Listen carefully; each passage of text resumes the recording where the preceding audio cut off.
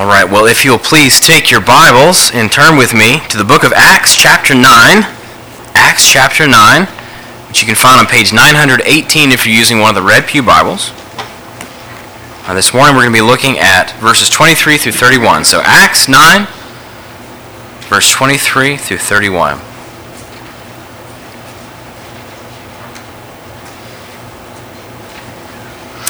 Well, salt, at least the kind that you'll find sitting on the table later today as you eat your lunch, is made up of two chemical components, sodium and chlorine. And they say that opposites attract, and it is very true when it comes to sodium and chlorine. They are each chemically very different from each other. In fact, no one knew they were going back to high school chemistry this morning, right? If you were to look at a periodic table, then you would actually see that sodium and chlorine are located on opposite sides from each other. They're so different. Sodium is a reactive alkali metal. You might think of it as a generous element. It's always looking to give away a spare electron. As such, it binds readily to many other elements that make up other compounds, which makes it quite entertaining if you put some in a little bit of water. It'll bubble and kind of explode. Now, chlorine, on the other hand, is a halogen gas, which is also highly reactive, but for the opposite reason that sodium is.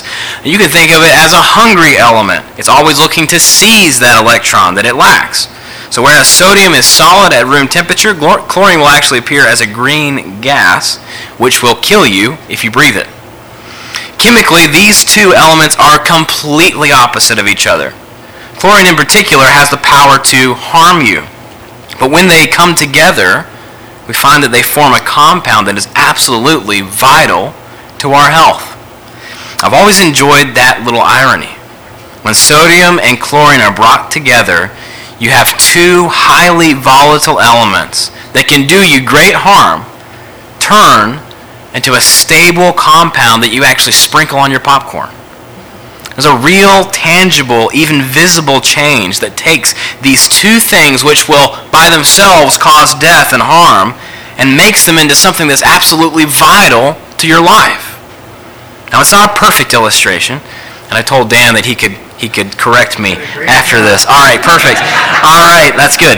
It's not a perfect illustration, but when I think about the life of Saul, and I think of what became of him after Jesus appeared to him on the road to Damascus, I see a similar change in the sense that he transformed into being a man who was volatile, full of hatred, and lost in darkness in his unbelief, into becoming a man who was full of passion and love for Christ and for others. A man who was willing to take life turned into a man who was willing to give his life.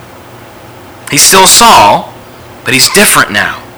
He changed not just in his character, but in his very nature.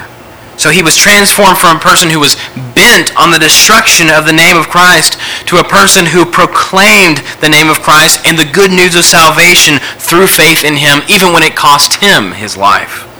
He went from being a ravager of the church to a builder in the church. Well, in Matthew 5, verse 13, Jesus tells his disciples, "You are the salt of the earth." Salt gives flavor, it preserves, it gives life, it even purifies. The law of Moses actually dictated that salt be offered along with the sacrifices that were put on the altar. When Jesus called his disciples the salt of the world, he was speaking to them about the way that all these things have become a reality in the life of a believer. When a person becomes united to Christ by faith, their life takes on his flavor. It's transformed. There's an aroma of Christ to the Christian which is distinct and noticeable. As we look at the life of Saul after he had come to faith, we see a man who was full of the flavor of Christ. He was the real deal. And his testimony is really important for us, since as we study our passage this morning, we see the depth of the transforming work of God in a person's life. And we see the evidence for the trustworthiness of the gospel message. And finally, we see God's commitment to building up his church to the glory of Christ, overcoming every obstacle. So with that, if you would, please stand with me as I read our passage this morning. That's from Acts chapter 9, starting I'm actually going to take a running start into our passage. I'm going to start in verse 22, but we'll be looking at verses 23 through 31. This is the word of the Lord. But Saul increased all the more in strength and confounded the Jews who lived in Damascus by proving that Jesus was the Christ. And when many days had passed, the Jews plotted to kill him. But their plot became known to Saul. They were watching the gates day and night in order to kill him. But his disciples took him by night and let him down through an opening in the wall, lowering him in a basket. And when he had come to Jerusalem, he attempted to join the disciples. But they were all afraid of him, for they did not believe that he was a disciple. But Barnabas took him and brought him to the apostles, and declared to them how on the road he had seen the Lord who spoke to him, and how at Damascus he had preached boldly in the name of Jesus. So he went in and out among them at Jerusalem, preaching boldly in the name of the Lord. And he spoke and disputed against the Hellenists, but they were seeking to kill him. And when the brothers learned this, they brought him down to Caesarea and sent him off to Tarsus. So the church throughout all Judea and Galilee and Samaria had peace and was being built up, and walking in the fear of the Lord and in the comfort of the Spirit, it multiplied. This is the word of the Lord. Praise be to God for it. Please be seated. Well, if you remember back to our passage last week, you remember that Jesus told Ananias he would show Saul how much he would suffer for the sake of his name. And we see from our passage this morning that Jesus wasn't joking when he said that. In the course of 6 verses, we see Paul is run out of 2 different towns, which is why I've entitled this message, Man on the Run. But while Luke tells us about Saul and his opening years of his ministry, it's really the result of what God was doing in the midst of all these troubles that I actually want to focus on this morning. We see specifically summed up in verse 31 that the church was growing, that it had peace and comfort in God, even as all of these things were taking place. So that brings us to our main idea this morning, the main idea of the sermon, and what I think is the main idea of our passage, which is this: that through every peril, God will build his church. Through every peril, God will build his church. And so as we look at that, as it's expressed in our passage, I want to point you really to give you 3 handholds or 3 points this morning. First, we're going to be looking at a true message. We're going to be looking at the truth of the message of the gospel. Second, we're going to be looking at a real change, how Saul's life was completely different. And finally, we'll be looking at growth in God, how God was committed to growing his people. Well, first let's start with this true message. The kingdom of God, you can think of it as a tapestry. Like individual threads of all of different shapes and colors, we all have our individual backgrounds and stories. Some of us came to faith early in life. Others of us did not believe the gospel until we were much older. Some of us were rescued out of a lifestyle of open sin and rebellion, while others of us may have embraced a certain kind of morality only to realize when we were confronted with the holiness of Christ that our righteous works weren't actually enough. Whatever your story, whatever your background, if you are a believer, you have a few critical things in common with every other believer in this room.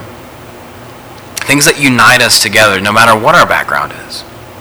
If you are a Christian, then you have been saved by grace through faith in Christ alone. By the power of the Holy Spirit, you believe the gospel and you were born again. According to the mystery and the wisdom of God, the story of your life has been and is being woven into a greater story, into a picture that records and exalts the glory of God for all eternity. Besides that, we all also have this in common, that this gospel that we heard and which we believed was shared with us by someone else. We received it on the witness or the testimony of someone else, someone who God used to bring this good news to us. This is something that goes all the way back to the beginning of the book of Acts, where Jesus stood before his disciples and commissioned and authorized them to be his witnesses in all the world. It's a commission and a purpose that remains the prime directive of the church today, to share this good news of Jesus' life, death, resurrection, exaltation, and his imminent return. There's a drive then within every person who is trusted in Christ, which is brought on them by the Holy Spirit, to share this good news with others, like beggars telling other beggars where they can find bread. And this is a drive we see took hold of Saul's life as he came to faith. In verse 22, Luke says that Saul had increased all the more in strength, and that he was confounding the Jews who were living in Damascus, proving to them that Jesus was the Christ. Now, the key action here is that Saul was proving this to them, meaning that he was demonstrating to them objectively that Jesus of Nazareth was in fact the Christ. Now, this is an important detail to notice because it means that Saul was doing more than just telling people about what he had personally experienced in his encounter with Jesus. Proof requires evidence. And I take it to mean that that the proof that Saul was offering to people was proof specifically from the Scriptures, showing them from God's Word that Jesus was in fact the fulfillment of God's promise. Saul was a student of the Bible well before he was actually saved. If you know anything about his background, as we've been making our way through Acts, you'll know he was not only a member of the Pharisees, who were known and respected for their knowledge of the Scriptures, but by his own account, he was actually advancing in Judaism beyond many of his own age. He was extremely zealous for the traditions of his fathers. That's why he initially opposed the gospel as harshly as he did. But when Saul was confronted with the reality of Jesus, it didn't necessarily change what he had learned in the Scriptures, but it did change how he read them. He was missing a piece. Whereas he had once seen the message of the apostles, the message of the gospel, as a threat, now he saw that Jesus was in fact the fulfillment of what he had dedicated his life to. Progressively, he grew in strength and understanding, offering those who continued to oppose the message of the gospel proofs that they couldn't ignore, couldn't dismiss. So eventually we see that Saul's insistence on this message became too much for the Jewish leadership. And in verse 23, Luke says that after many days, the Jews hatched a plot to kill him. They were done listening to him, they were done arguing with him, they just wanted him to go in a hole and die. Now, from what we read in Galatians 1, verses 17 through 18, it actually seems that Saul had been proclaiming the good news of the gospel and proving to people that Jesus was the Christ for a period of about 3 years, not only in Damascus, but also in other places in the region. In fact, Saul's testimony had grown to such a level that according to 2 Corinthians 11, verse 32, the governor of the city himself had actually put the city on alert in order to seize him. So this is a joint effort to get Saul. So Damascus, we see, was no longer a safe place for him. And the fact that the Jews had gone so far as to plot and to scheme, even the governor being willing to try to seize him, tells us, I think, a few important things related to the life of Saul and also the message that he proclaimed. First, let's look at the effect the gospel was having on Saul and what that proves about the power of the gospel. As we read verse 23, we can clearly see that Saul really was committed to Jesus. This was not a show. By trusting in Christ, Saul had lost favor with everyone who had once commended him, maybe even revered him as a defender of the teachings of the law and the elders. In becoming a Christian, Saul had transitioned from being a favored son of the Jewish leadership to a man that had to go on the run, and yet he was clearly reasoning with people and proving to them that Jesus was the Christ with such vigor and persistence. Finally, the Jewish leadership of the city, even the governor itself, was on a plot of how they could just get rid of him. As I look at Saul's life and this report about the first 3 years of his ministry, I see proof and evidence of the reality and the extent of the transforming work of the Holy Spirit in him. You can't look at the life of Saul and come away doubting whether or not he had genuine faith. He did, and it was evidenced by the way he was living. People are not typically willing to give their lives for something unless they are utterly and completely convinced that it is true. And I think that's what makes Saul's life and his testimony so compelling. We know without a doubt that Saul was sold to the conviction that Jesus is the Christ, the Son of God, who gave his life as a ransom for many, who was raised by the power of the Father from the dead on the third day, and stands so that his death might be effective for our life. In his own words, Saul, whereas he once opposed the notion of a crucified Messiah, is now declaring, I am not ashamed of the gospel, for it is the power of God for salvation to everyone who believes, to the Jew first and also to the Greek. For in it the righteousness of God is revealed from faith for faith, as it is written, the righteous shall live by faith. Now, as I present Saul to you, I'm not saying that people can't be deceived in order that they give their lives for something that isn't true. That happens. But as we look at the circumstances specifically of Saul's conversion and the undeniable change that happened in his life as a result of the experience he had with Jesus on the road to Damascus, I think it makes a compelling case for the authenticity of what he believed and what he declared to others. One minute he's a bitter enemy of Jesus, and the next he's declaring and proving with unmatched zeal that Jesus is in fact the promised Messiah. How else would you explain that? Well, the best way to explain it is to listen to what Saul himself said. That the life I now live in the flesh, I live by faith in the Son of God, who loved me and gave himself for me. That's the only way to look at Saul's life and that transformation and really understand this level of difference. And the second thing we see is that is simply as we look at Saul's arguments in which he proved that Jesus was the Christ, we see that they were sound. So we see an authentic conversion. We also see arguments that weren't easily overturned. Saul was confronting the Jewish leaders in Damascus, growing all the more in strength. Well, what does it mean for him to grow in strength? Well, the clearest explanation is that he was growing in his faith, that he was growing in his commitment, and he was growing in the way that he understood how Jesus is the fulfillment of God's promises. The reason I think that this is the best explanation simply is because the way Luke has framed Saul's growth within the context of the proofs he was presenting to the Jews in Damascus, showing them that Jesus is the Christ. If Saul's arguments were unsound, if they had flaws in them, the Jewish leaders and the authorities in Damascus would have had an answer for what he was saying to them. But as it was, like the Hellenists who opposed Stephen in Jerusalem, they weren't able to give an answer.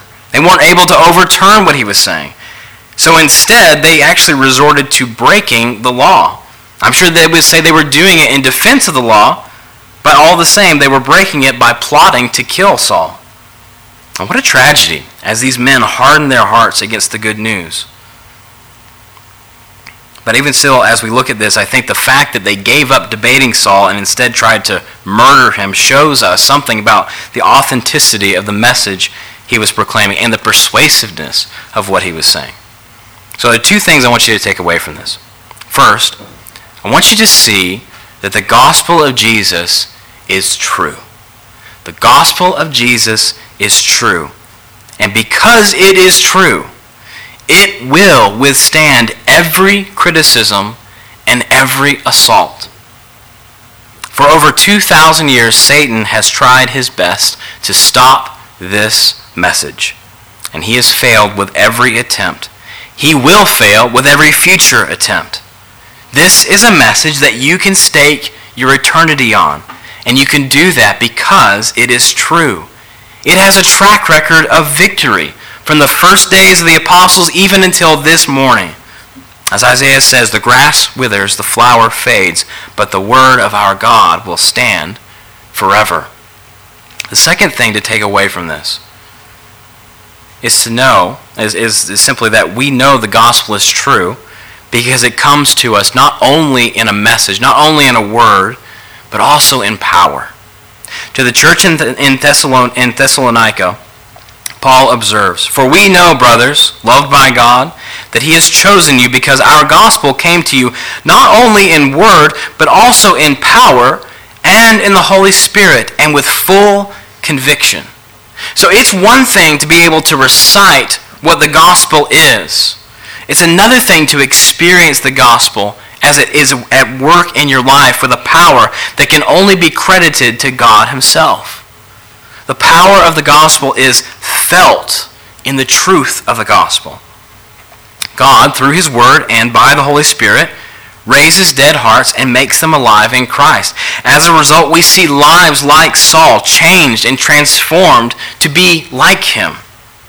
As I stand here in front of you, I'm encouraged to look out on the faces of people who have experienced the power of the gospel firsthand, who are living, breathing testimonies of the effectiveness of the work of Christ.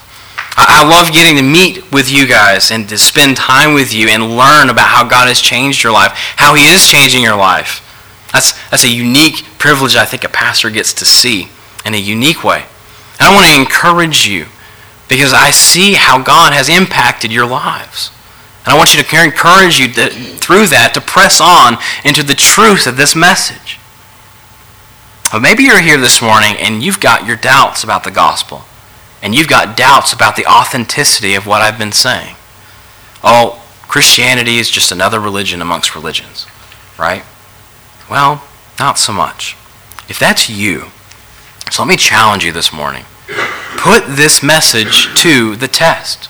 Don't be like the Jewish leaders who had all of these proofs, these sound proofs that they couldn't overturn, presented to them, but chose instead to reject it out of hand. Grapple with this message.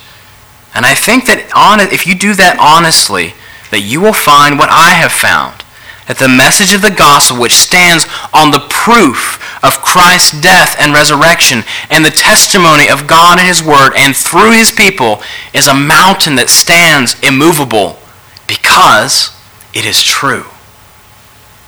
So we've seen a true message. But because the gospel is true, we see also that it creates true change in those who believe it.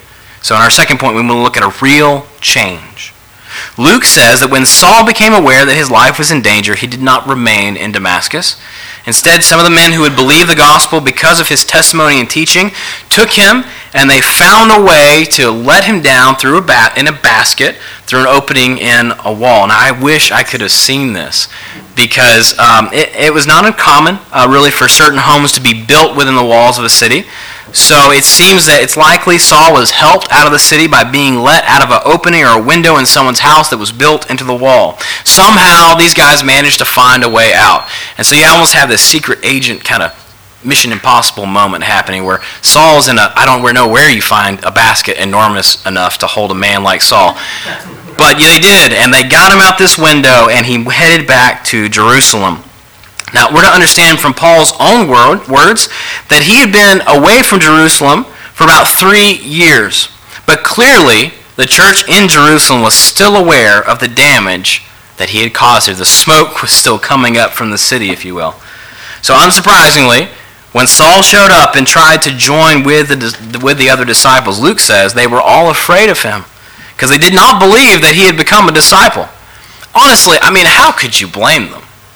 Saul had wreaked havoc on the church. He had chased down believers. He had kicked in their doors. He had seen them thrown in prison. He had made every attempt to trap them and try to make them blaspheme. And when the vote had come, he had voted against them so they would be executed as violators of the law. Even Ananias, who had been commanded directly by Jesus to go and to meet with Saul in Damascus, had been hesitant to even enter the same room as Saul. And so it's obvious why the church in Jerusalem was so afraid to let Saul in their midst. But we see in verse 27 that Luke tells us of our beloved brother Barnabas, that beloved son of encouragement who took the risk. Meeting with Saul, Barnabas heard his story, and then he vouched for him before the apostles and declared to them on the road how he had seen the Lord, how he had spoken to him, and how at Damascus Saul had preached boldly in the name of Jesus. Now, Saul was never one to be short on words, so I find it striking for the way that Luke seems to indicate that Barnabas was the one who did most of the talking for Saul in front of the apostles. It makes sense, though, because Barnabas was a trusted believer, whereas Saul was a former enemy. So what that means, though, is that it means that Barnabas not only took the risk to meet with Saul, but he listened to him well enough to get to know his story, that he was convinced by it, and he was able to recount it to the apostles and to show them that this was genuine. And because of Barnabas, we see that the apostles and the rest of the believers in Jerusalem were finally willing to accept Saul into their fellowship. Now, so far this morning, I've said a lot about the authenticity of the gospel and the power of the gospel. It is a power which is real, which shows itself in the way that Jesus triumphs over the darkness of our sin to bring traitorous rebels in and to transform them into sons and daughters to be co-heirs with Christ. Doctrinally, I think we're all willing and ready to affirm that. But situations like what we read about here between Saul and the believers in Jerusalem are really where I think that conviction gets put to the test. I mean, can you imagine the conversations that were happening between the disciples? Conversations we might have if an enemy were trying to come in and be part of this church. Him? Become a Christian? You've got to be kidding me. I know what he used to do. Her, after what she said to me, there is no way. No way. The question Saul's reception among the believers in Jerusalem makes us ask ourselves is, do we really believe that the gospel changes people? Do we really believe it? We're happy to believe it when it applies to ourselves. But do we believe it when we're talking about people who we would never say would believe this message? We live in a messy world. People lie. They tell us things that they think we want to hear. God is pretty clear in his word about the condition of the human heart. And I'm sure that the apostles and the other believers in Jerusalem had some long, passionate discussions with each other about whether or not they should allow Saul to come in their midst. What if these reports they had heard from Damascus were just a setup? What if this was a long game from Saul trying to infiltrate the church in Jerusalem to silence the apostles and the church there once and for all? What better way, really, for Saul to commend himself to get back into the good graces of the Jewish council than to deliver Peter and the other apostles to them? It's easy from where we're sitting, I think, to say that they should have accepted Saul in. We know that it was genuine. We have all of Paul's letters. We have the record of his life. But the church in Jerusalem didn't have that. We really can't fault them, I think, for their fears or for their reservations about this. The risk was real. And yet the risk was right. So I am thankful for Barnabas, who risked his life and limb and his reputation, not only meeting with Saul, but also by using his own standing with the apostles to commend this new brother in the faith to them. Now again, Paul clarifies in the book of Galatians that he actually only met with Peter and James, and that he was only in town for about 2 weeks before he was run out again. But a bridge between Saul and the other apostles was created this day, all because of the actions which Barnabas, this son of encouragement, took. In his letter to Timothy, Paul describes himself as an apostle who was untimely born. His road to faith was different than the rest of the apostles, but it was just as authentic. I think that it became obvious to Barnabas, Peter, and the rest of the church as Saul told of how he had been confronted by the holiness of Jesus, how he had been convinced of this gospel, and how he then turned around and proclaimed this. Not only he had proclaimed this for 3 years in Damascus and the surrounding regions, but also how he was doing this in front of them in Jerusalem. It would have become evident to them as he did this openly that he had been transformed. And in fact, we see how far the tables have turned. Luke tells us that Saul spoke and disputed against the Hellenists. Now, that word should ring in your mind because you remember who Stephen had disputed with? It was the Hellenists. He'd been put to death on their testimony. Here is Saul arguing with the same men whose coats he had watched not that long ago as they put Stephen to death for the same message. Stephen's death was clearly on Saul's mind, since as he recounts in Acts 22, that as he was praying in the temple, he fell into a trance. And Jesus told him to make haste and to leave the city because the people he was speaking to were not going to accept his testimony. And that he says, actually, he responded to this command. He says, Lord, they themselves know that in one synagogue after another I imprisoned and beat those who believed you. And when the blood of Stephen, your witness, was being shed, I myself was standing and approving and watching over the garments of those who killed him. I think it must have been something for Saul to be back in Jerusalem, to see the very place where Stephen had been killed. Since meeting Jesus on the road to Damascus, Saul was not the same man who had stood with approval over the body of Stephen, now his brother in the faith and fellow martyr. I imagine that it would have been an overwhelming experience for him, because so much had changed. Most of all, he had changed. Stephen's prayer for him in the last moments of his life had been answered. He had been forgiven, and he stood there now in the city where Jesus had given his own life as a ransom for Saul's, and he proclaimed him as the risen king. Now, Saul's time in Jerusalem was short. Not long after he arrived and met with these apostles and started preaching boldly in the name of Jesus, his life was in danger again. And we know from Acts 22 that Jesus himself told Saul to flee the city, but it seems that the brothers in Jerusalem were likewise working diligently to get Saul out. If Saul had created havoc for them as an enemy, he was back in town, and now the city was in an uproar again. And so we see that they took him out, and they took him to Caesarea, and they sent him back home to Tarsus, where we know that he continued to preach the gospel. Now, the point we're meant to take away from all of this, specifically from this passage, is the simple reality that the gospel really does change people. It changed Saul in a way that even the apostles had a hard time believing. And so far we've been considering how this change shows that the gospel is true. But here I think God's word challenges believers. The church should not be naive so as to throw open its doors to wolves who would come in and destroy it. People who know the right words, but who are scheming about how they can devour the flock. But neither should we underestimate the power of the gospel to save even the hardest of sinners.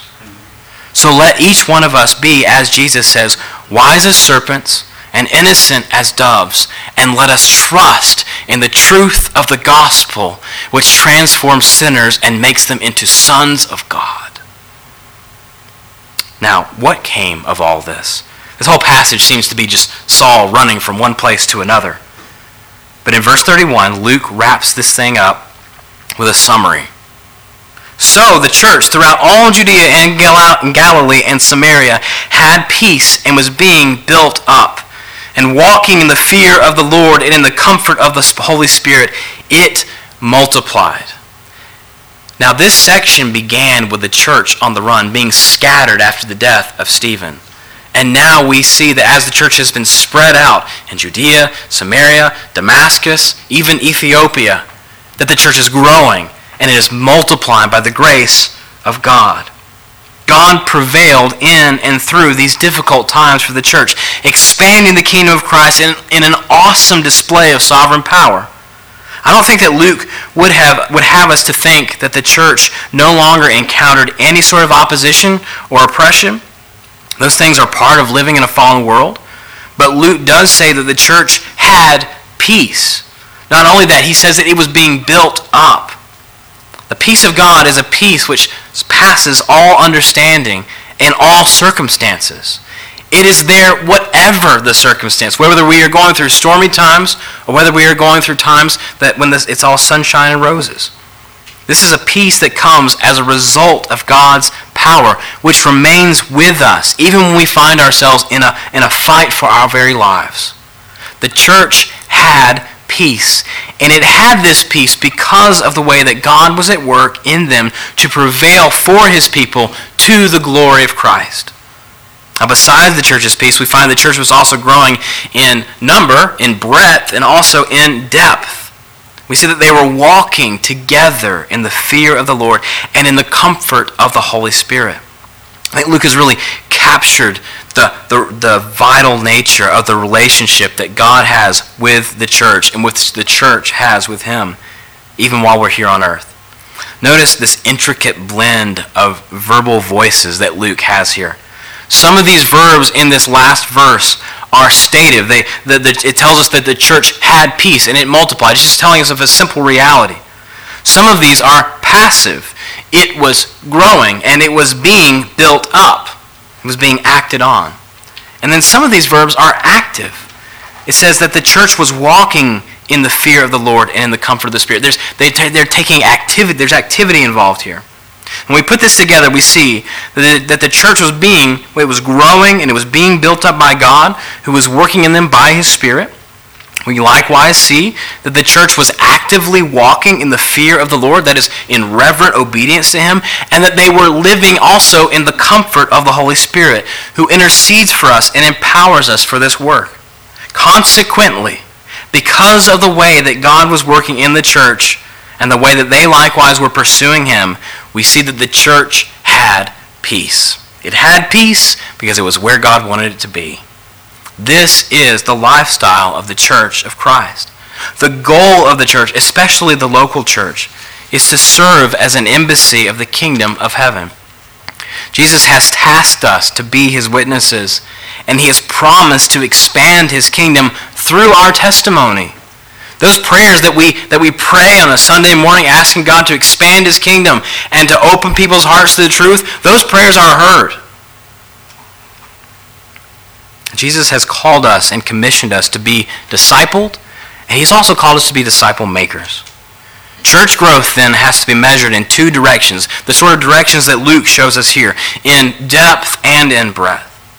Jesus, our Lord, has given us two priorities, and unfortunately, it is easy for us to actually pit these two priorities against each other.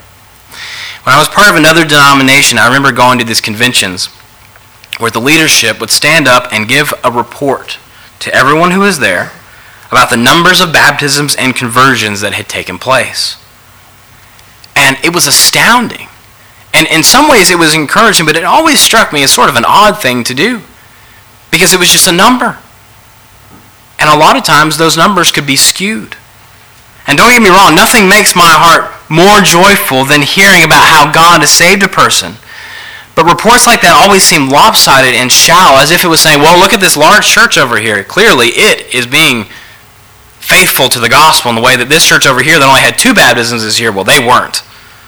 That's not true church growth. What it does is it turns the church into a numbers game. And it seemed to me really to encourage breadth without depth. And the lesson from that is to understand that we must never dilute the truth in order to chase numbers. Diluting truth to chase numbers builds a church that looks flashy and is big, but which has no depth. Likewise, we may find ourselves chasing depth in doctrine in the name of discipleship and obedience, but fail to carry this message of the gospel to the world around us. It's easy to get trapped in an ivory tower, to enjoy the depth and the riches of God, but not to share it. Churches which are founded on sound doctrine, but which fail to put truth in action, are equally out of line with the heart of God and the commission that King Jesus has given us.